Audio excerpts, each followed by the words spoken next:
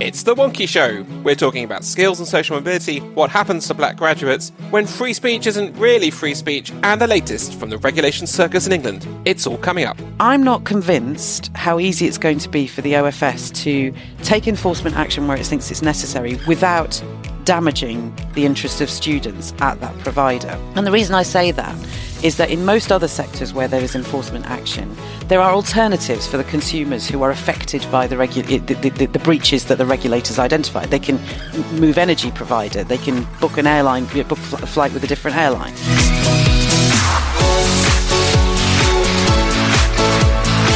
Welcome to The Wonky Show, your weekly way into this week's higher education news, policy and analysis. I'm Wonky's Editor-in-Chief, Mark Leach, and here to help us upskill the HE policy scene as usual, we have three fantastic guests. In Birmingham, it's Smita Jamdar, Head of Education for Shakespeare Martineau. Smita, your highlight of the week, please. I will take the liberty, if I may, Mark, of saying that I have two. One is a fabulous dinner that we had with Wonky, which was to promote some discussion around HE-FE collaborations, something that I feel very, very passionate about. And the second is a personal one. I am spending the day in London for my wedding anniversary, including for the first time ever going to the Globe to watch Romeo and Juliet. So really looking forward to that. And in his attic in Camberwell, it's Johnny Rich, CEO of the Engineering Professors Council and Push. Johnny, your highlight of the week, please. Well, later today, I will be, I hope, passing the latest milestone in my own lifelong learning journey. Having grown up in a family that believed it was congenitally and laughably tone deaf, not a thing, by the way, 3 years ago, I started taking singing lessons, and this afternoon I will be having my latest performance exam. And in his very own way station on the M5 HE data corridor, it's Wonky's Associate Editor, David Kernahan. DK, your highlight of the week, please.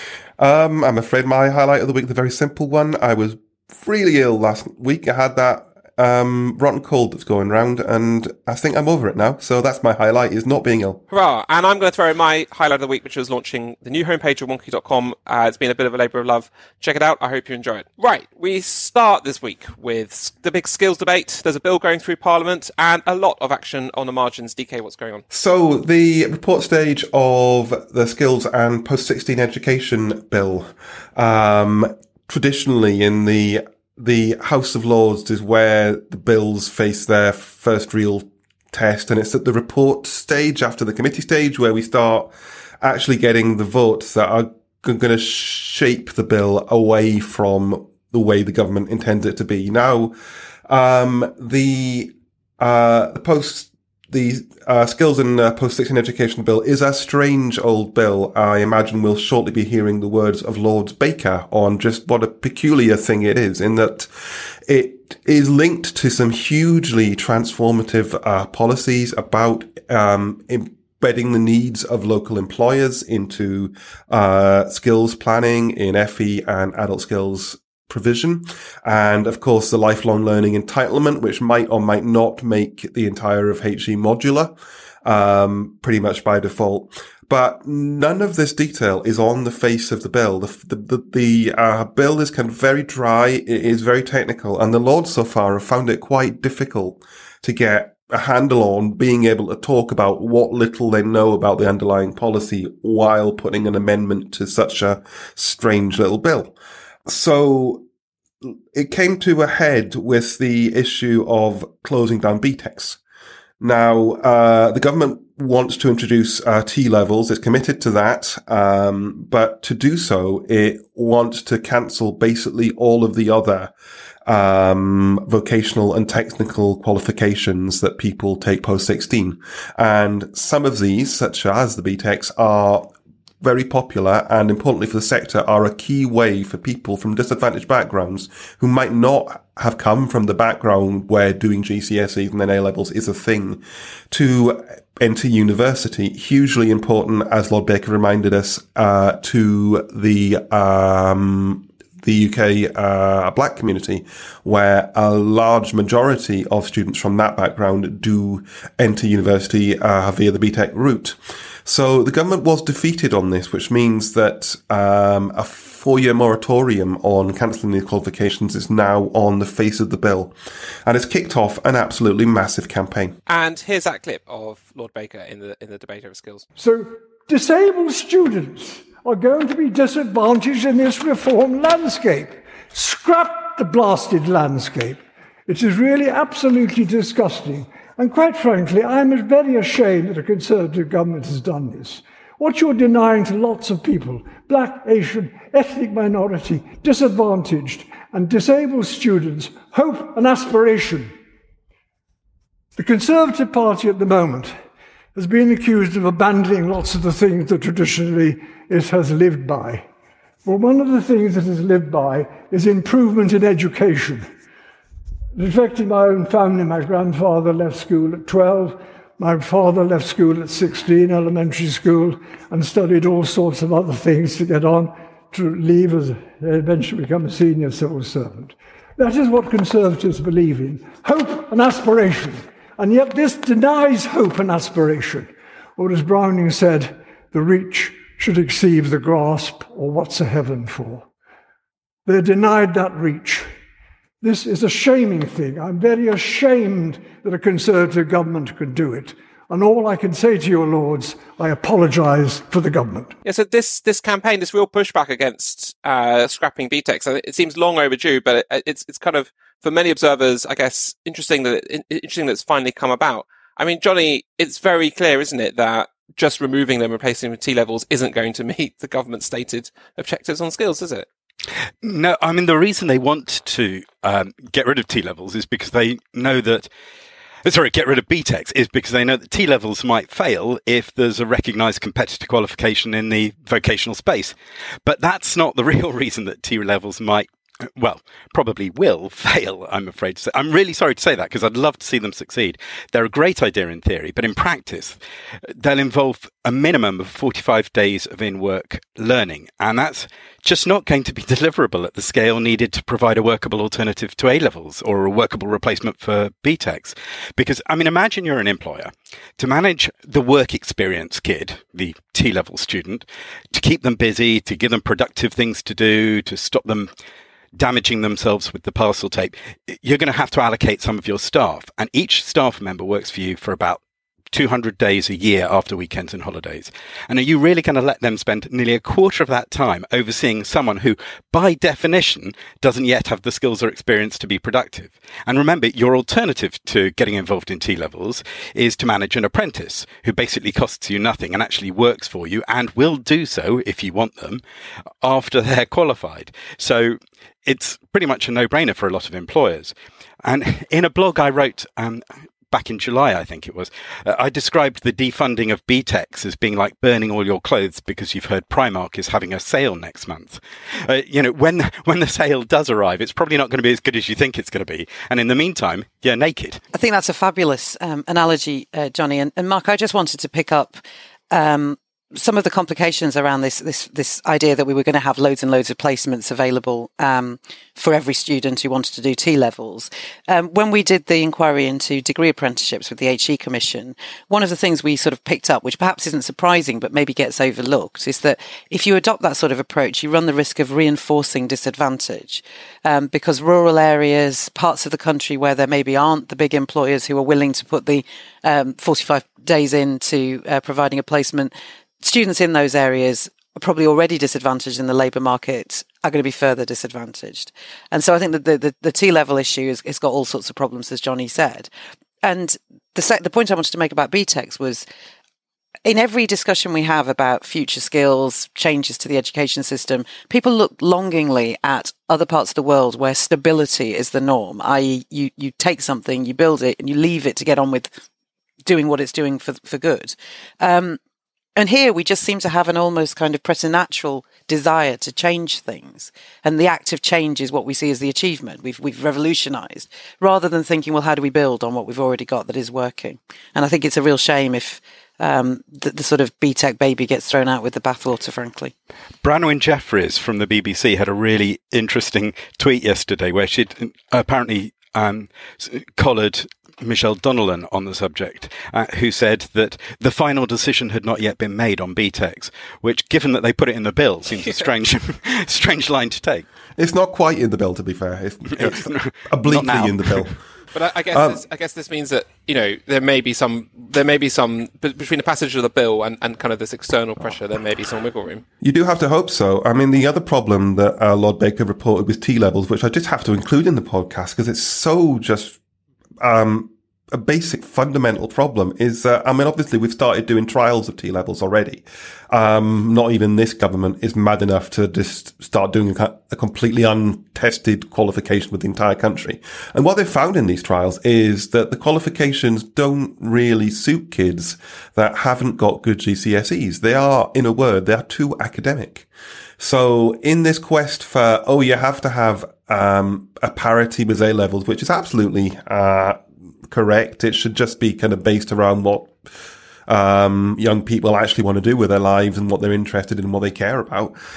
We seem to have confused once again the idea of equality of esteem, a parity of esteem rather, with making everything more academic. It's back to Michael Gove era policy, and you just feel like none of this stuff has been properly thought through. It's quite painful. There's a evergreen statement for our times here.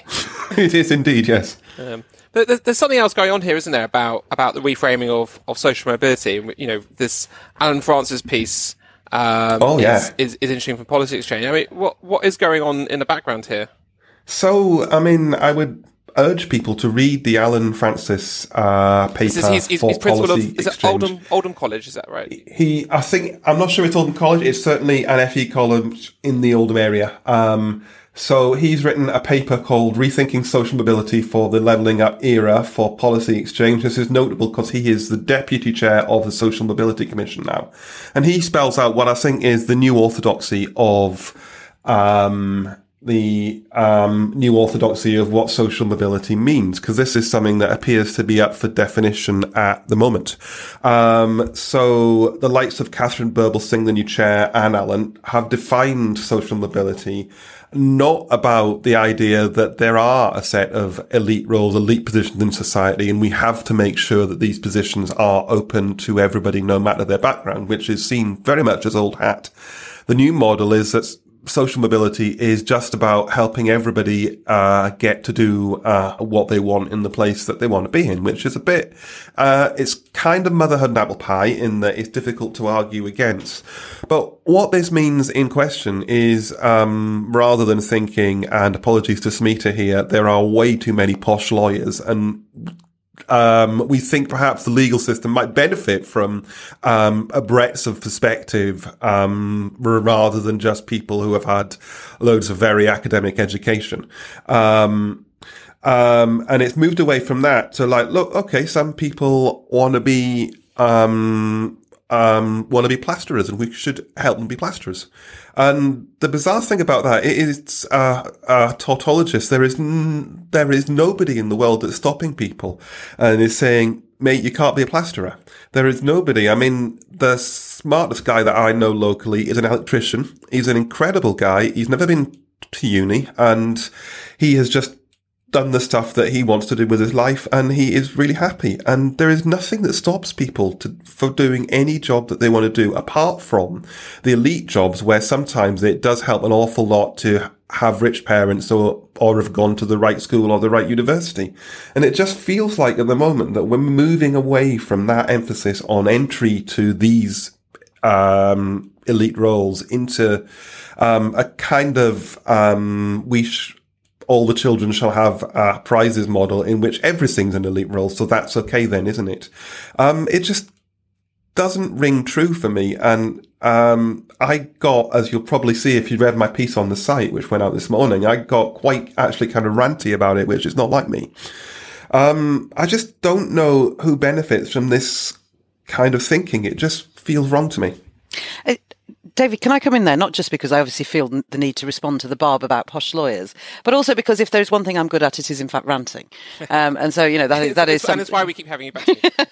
But I agree with you about the real sense of disquiet here, and especially the repositioning of this as the social mobility argument, because as you say, there is absolutely nothing at all to stop people saying we want to make sure that everybody gets the opportunity to do what they want in life, whatever that is. But if you then say we're going to remove focus from changing the elite professions and widening access to that to people from different social groups, you're not just limiting individuals who might want to do that, or you're also, I think, fundamentally restricting our ability to change society. Because those roles bring power and influence, and I'm not saying in a massive way, but they are the group that will shape laws. They're the group that will shape the way things develop in the case of lawyers, but all sorts of other things. And the idea that there are just some people for whom it's not important that they do that. They don't really need to aspire to that. They could just be happy doing whatever's improving their individual lives, will mean that society never truly reflects the population. Sorry, that's a nonsense way of putting it. That the organisation of society never really reflects the nature of the population, because it's always the same group of people in those positions of making change. And I think that's scary. It's a big thing we've given up there. Because and you can see it in all sorts of aspects of our public life now. We've almost gone back to the idea that there is a class born to rule. And there's all sorts of other people who are born to have decent lives, but not to rule. And I just feel we've really given up on something. What you're saying brings up a topic that we're coming back to later in the show, which is the Black Careers Matter paper. And I don't want to sort of mess up with the schedule, but the idea that certain people are not born for high office. When you put the racial overtones on it, it suddenly becomes obvious quite how nasty an idea this is. And the approach here is that social mobility, a lot of the work we do in social mobility is described as patronising. And I just keep getting upset about this, because this word patronising keeps coming out. Gavin Williamson used it about contextual offers. And it was, I think, in an OFS document about using benchmarking to assess graduate outcomes. And now I'm not sure if it's actually used by Alan Francis, but it's the overtone in the paper. And as someone who's spent decades of their life on this crusade to patronise people by creating opportunities where there are none, and frankly, I find it insulting. No, what's the word? I find it patronising. That's what I find it. Right, let's see who's been blogging for us this week. Hi, my name is Dr. Rilla Roper, and I'm an associate professor in Durham University. This piece was written together with my dear colleague Professor Chris Brown, and it relates to a recent project on support needs and networks for disadvantaged students during the COVID-19 pandemic. Well, there's actually a lot to be said about the issues and a lack of resources that our students experienced. There was one key support actor that emerged, and we really want to draw attention to it. This is the huge role that families play in student support, with often their cups of tea and coffee, or empathising with worries that their children were going through. It's sadly really common to stigmatise families of disadvantaged students as lacking the right type of economic or cultural capital. We really want to argue that it's time to challenge this stereotype, but also for universities to think about how their own formal support extends and enhances student support networks so that everyone can succeed in higher education, with or without their family support. Now, there's a new report all about the challenges black graduates face when they enter the labour market. Johnny, talk us through it. Yeah, so this report called Black Careers Matter is a report from the Institute of Student Employers, which is the membership organisation of mostly large graduate recruiters. And they've published some depressingly unsurprising truths about how, if you're black, the career ladder has some decidedly dodgy rungs on it. There's basically discrimination at every step. Black students underperform in schools because of racist expectations, racist assessment, or intersection with socioeconomic and other disadvantages. And once black students do get an education, entry into work is harder. For every five applications that a white applicant has to make to get an interview or a callback, a black applicant has to make 8. And once they do get a job, they face bias, all white workforces, non-inclusive cultures, and black workers earn an average of £1 less per hour than their white colleagues. And they get overlooked for professional development and promotion, which means that they find it harder to get to the senior roles where they could change the situation for everyone else. So 90% of employers in the survey that was part of the ISE research thought that black people faced additional discriminatory barriers in the workplace. And 82% said that it was a key priority for their business to tackle their racial diversity issues. Both of those are, I suppose, encouraging numbers in terms of the proportion who agree. But I do find it interesting that it means that 8% agreed that there's a problem, but didn't see it as a recruitment priority to address it. ISE's report doesn't just map the barriers, though. They've come up with a series of useful ideas about how they can be tackled. Professor Tristram Hooley of ISE, who I've known for many years, brilliant guy, has written up these ideas into a short blog on the site, and I do thoroughly recommend that. And just to pick up on one of those suggestions that's particularly relevant for our audience, Tristram talks about the role of universities in preparing students for a diverse workplace. We need more open discussion of issues of race in university. We need to make it everyone's issue to be inclusive, particularly those who've never had to experience exclusion. And we need to create opportunities for black people to be seen. We need senior staff, speakers, mentors, students themselves to be given those opportunities. Because after all, you can't be what you can't see. Yeah, I think that Johnny makes a really interesting point about the role of educating students for diverse workforces, not just how to participate in a multicultural workforce, but also how to drive inclusion and equality and equity once you're there. And my worry is that those ideas are not necessarily currently universally accepted as either necessary or important. It really breaks my heart to feel that despite all the evidence that Johnny's just cited of continuing disadvantage, there is this sort of growing narrative that there is no problem with inequality anymore in this country, or if there is, it's not to do with race, it's to do with other factors, and we should just move on from the race conversation because it's too divisive. And I think universities do have a really vital role in continuing to be the kind of ambassadors for the need for work like this.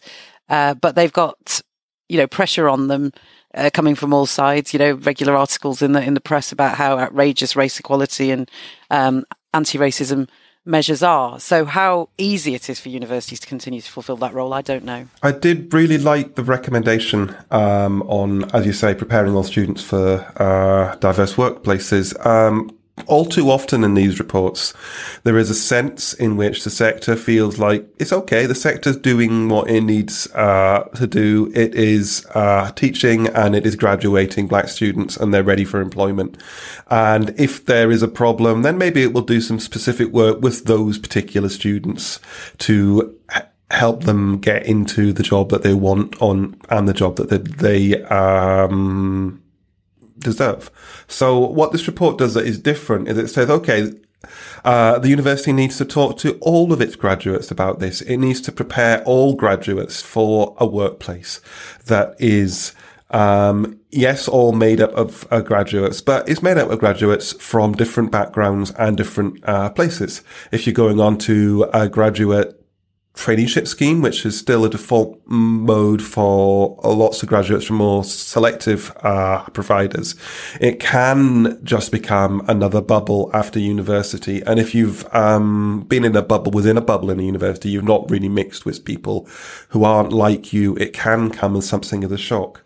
So rather than, as often happens, just assuming this is an issue employers need to sort out, actually tackling all students and urging them to expand their boundaries, expand their frame of references, and actually just to be better employees, which is obviously a good thing. I think that this is an important recommendation, and I do really hope that universities do take it on. And it's such an obvious thing for the commercial aims of an organisation that diversity adds. I feel that we should by decades ago have got past the point where we're still tackling some organisations who don't recognise that if they are more diverse, they are more successful, and that this is in their commercial interests to do this stuff, quite apart from it being an obvious moral obligation. It's a commercial obligation too. I think that point about, though, assuming that at some point a particular battle is won or a particular lesson is learned for all time, we're surely seeing that never happens, and we're going to have to keep making those points, just because, people easily forget them, and start to default back to sort of the way they've always done things, if you're not careful.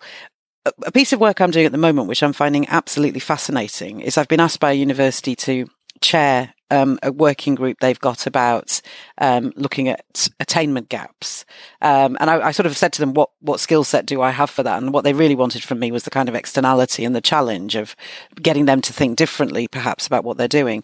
And it seems to me that listening to them, there's no shortage at all of commitment and desire to do things.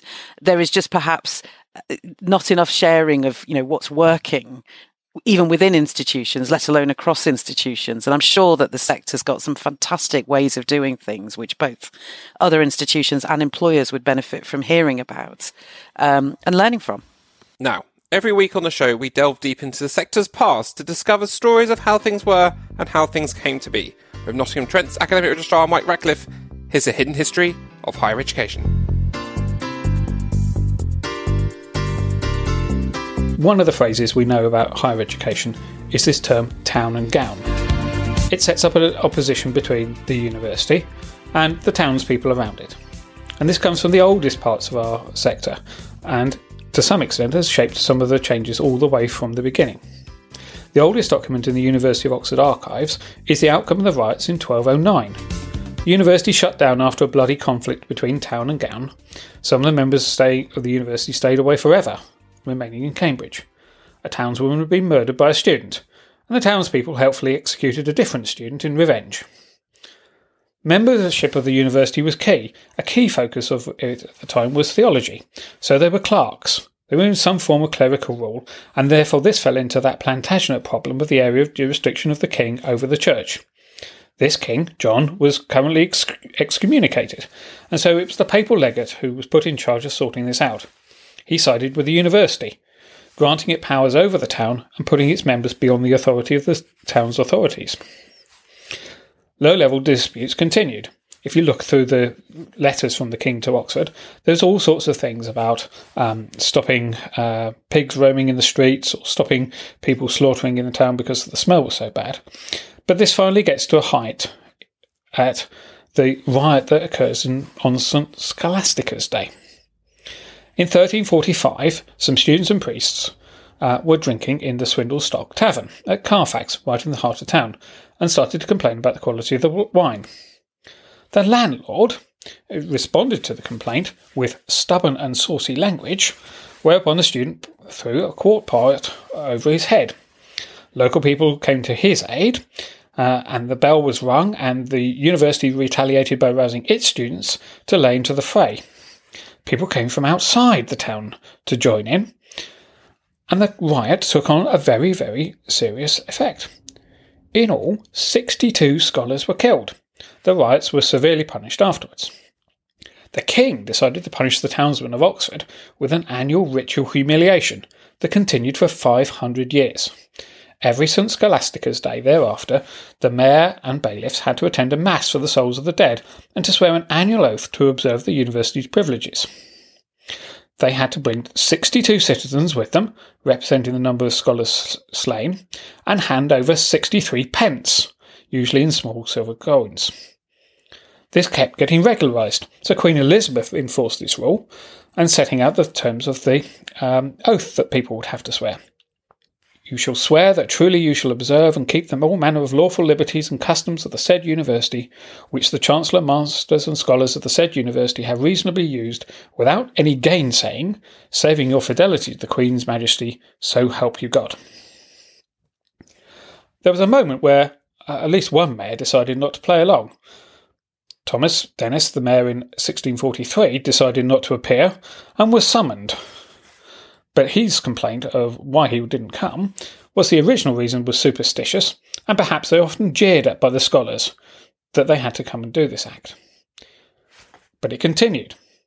Eventually, in the 19th century, they were let out of having to go to the church to deliver the money and were just invited round to the Vice-Chancellor's house, where they would pay the money in a smaller ceremony. But finally, Mr. Isaac Grubb, then the mayor, decides he wasn't going to play at all.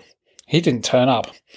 But the good news was that after a certain amount of discussion, in which it said that he stated in emphatic language what he'd be before he'd stand it, the university did nothing about his refusal, and the ceremony stopped. There was a celebration to mark the end of this process, but that's it.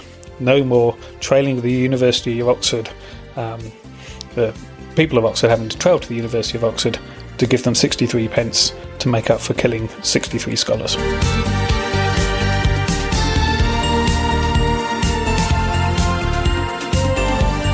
Now, after the events at Sussex this week, my co-host and colleague Jim Dickinson is asking, when is free speech not really free speech? And where do we draw the line? Now, you'd have to have been living under a rock this week to have missed the coverage about and controversy over Kathleen Stock, the so-called gender-critical academic at Sussex, and the apparently student-led protests surrounding her continued employment. I won't go over the story itself, but what was notable was Minister for Further and Higher Education Michelle Donnellan in The Times opining on the issue. Much of the op-ed was standard stuff, we are a nation whose democracy was founded on the idea and so on.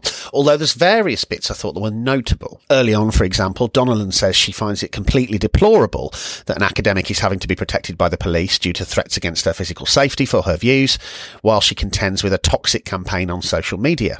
Now, this isn't to downplay the idea that Stock has been subject to physical threats, although I'm struggling to find evidence of that, and I'll not indulge in whataboutery over the physical threats that are faced every day by trans people. The interesting bit, I think, is a cabinet minister identifying a toxic campaign on social media and not mentioning her own government's online safety bill, perhaps because said bill as drafted wouldn't actually stop anything happening that has happened in this case, from what I can make out. A toxic campaign on social media in this context almost certainly involves A, anonymous trolling, B, people who aren't students, C, pylons and general unpleasantry, and D, legitimate critique of a public figure.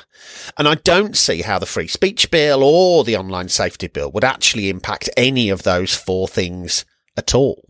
There's a clever bit of writing on the theme of where you draw the line, where Donnellan says some people seem to be unable to distinguish between views they disagree with or that offend them and harassment and intimidation.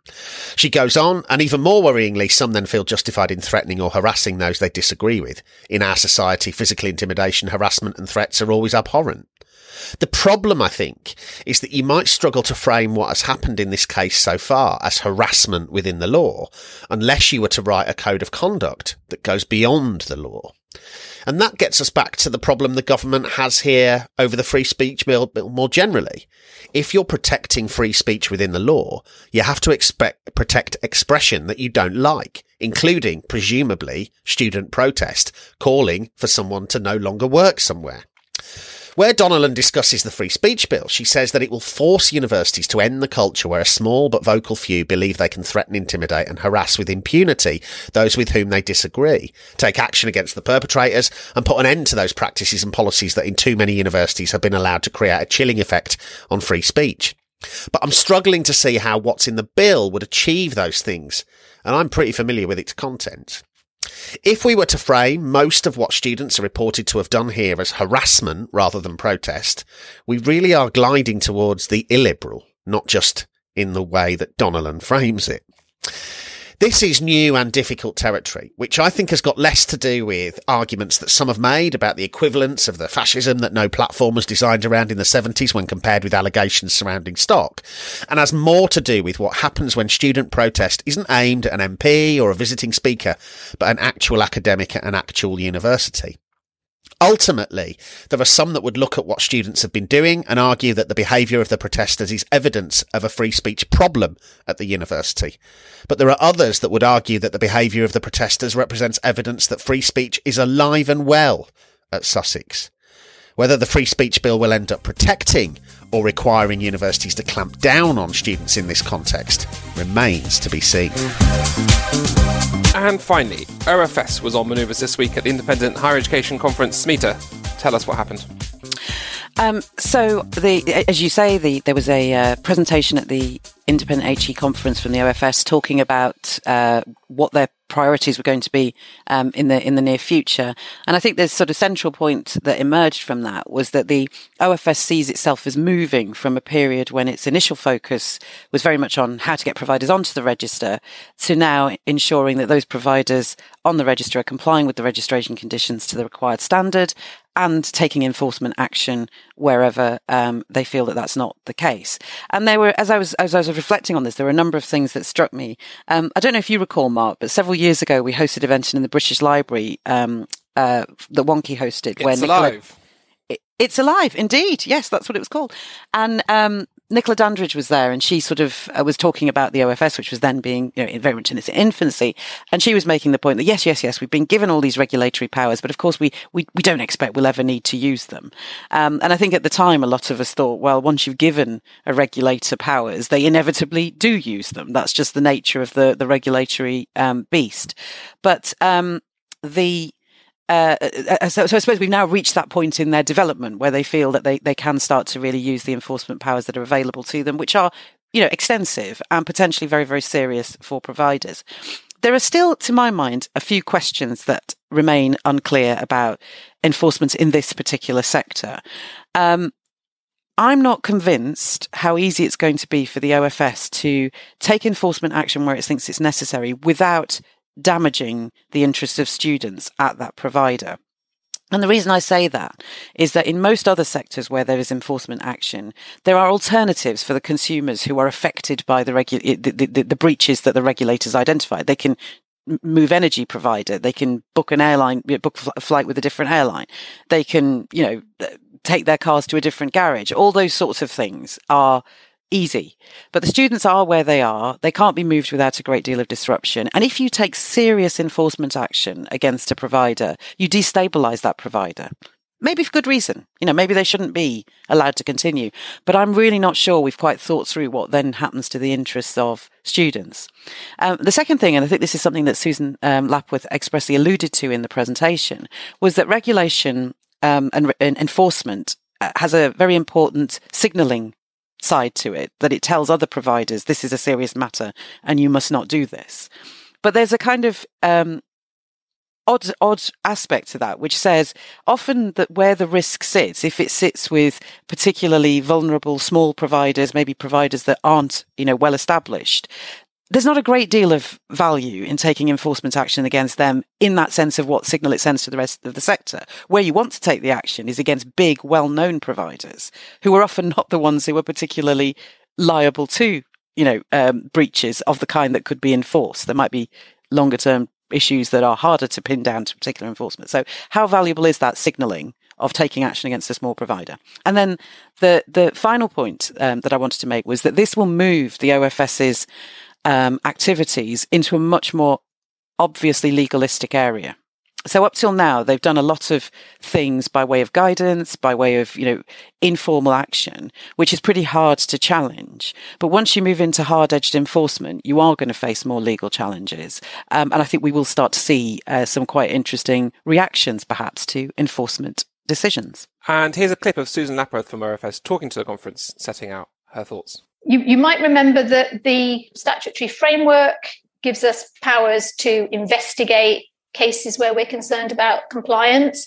And it also gives us powers to enforce compliance with our conditions where we find a breach. So we can require a provider to do something or not do something to fix a breach. We can impose a monetary penalty. We can suspend registration, which might involve turning off funding to providers. And we can deregister a provider if that proves necessary. That all sounds really fierce, and I can see your body language. It feels really fierce to talk about enforcement and the statutory tools that are available to us. But we need to understand which of those enforcement tools work best in which circumstances. And perhaps more importantly, what it is we want to achieve in using them. So what's the purpose of being fierce in that sense? I guess the simple answer to that question is that we want to create incentives for all providers to comply with their conditions of registration. So, for example, all regulators assume that imposing a monetary penalty, a fine, on one provider will result in all the others taking steps to comply without the regulator needing to get involved. So that's a really efficient way to secure compliance across a whole sector. And that's really important, particularly for a regulator like the OFS, where we deliberately don't come and run a registration process for each of you every 3, 4, 5, 6 years. So we don't routinely come and check after we've registered you. So this does feel like an evolution, really, of OFS's place in the sector. Then, given what Smita says about a kind of, I guess, a more legalistic tone, and then you couple that with, I guess, the job ahead of them is different to the one that's come before, isn't it?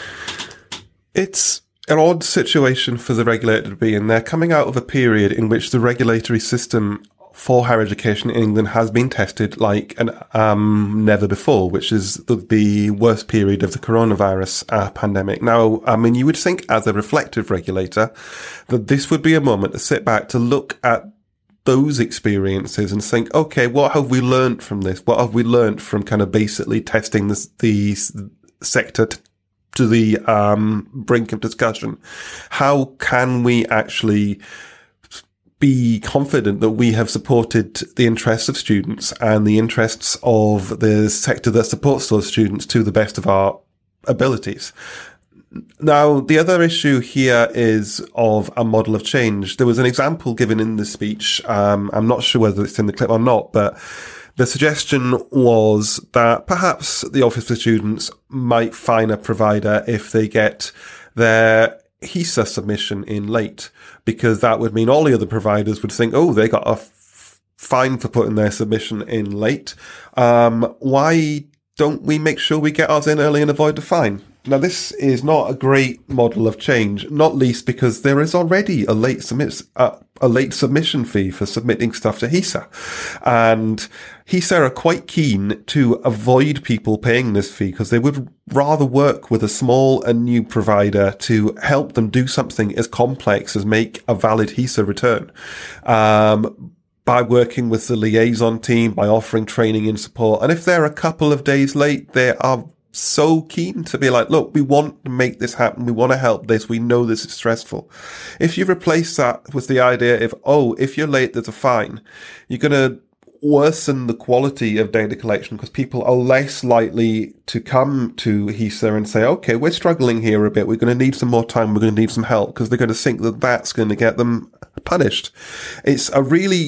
It's not a helpful model of regulation. And as I think we proved during the pandemic, the idea of regulation by shouting at people is not one that has really yielded any benefits for students. So the other notable speaker at the IHE event, which was a great event, actually, really good stuff, was the Skills Minister, Alex Birdhart. It was his first outing, his first speech, in fact, as Skills Minister. And he started in a really interesting way. He started by saying thank you to the sector. He started by saying thank you meaningfully, and it actually did feel sincere. It did feel sincere. I mean, I've obviously heard Gavin Williamson doing this stuff before, and it just didn't wash. But this felt like he meant it, that he had some respect for the sector. And he went on to name various members of IHE, to praise the quality of the relationship that DFE and IHE have. And you just saw that in comparison with the speech from the regulator, and you think, why does it have to be so combative? Why do we want to treat providers like naughty school kids? It just doesn't make any sense to me. One of the other issues we've seen coming through responses to this consultation and the previous one, and that we expect to feature again when we do consult in more detail on student outcomes, is a view that there's a tension between, on the one hand, setting the same minimum requirements for all providers, and on the other hand, ensuring that students from underrepresented groups are able to enter and succeed in higher education. We've said before, and I guess we'll say again, we don't agree that there's a tension here. We take the view that all students, whatever their background and whatever their characteristics, need to be confident that they'll have a high quality academic experience and successful outcomes. So students from those underrepresented groups shouldn't be expected to accept lower quality or weaker outcomes than other students. And that's the driver for us adopting a position that means that we don't set lower minimum requirements for providers that typically recruit from those kinds of student groups. We recognise, I think, that can present a challenge for higher education providers. If you're recruiting students from underrepresented groups, we're saying that you need to give those students a high quality course and support them to succeed. And lots of you and lots of providers across the sector are doing exactly that. But some aren't doing it yet. We see providers that clearly provide opportunities for students to access higher education, but we also then see low continuation rates or disappointing levels of progression to employment or further study. And our regulatory attention needs to focus on providers that aren't there yet. What it reminds me of is the cliche advice given to first-time prisoners when they get to prison. Go and fight with the biggest guy you think you can beat on your first day, just to show the others that you're not going to be pushed around. And OFS is sort of posturing in that kind of a way that we're going to pick a fight with the biggest guy we can afford to pick a fight with, not with the very biggest, because they'll beat us, and only show how weak we really are.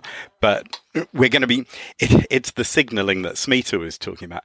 But I mean, this isn't really OFS's fault though, because there's a basic contradiction in the HE regulation system in England.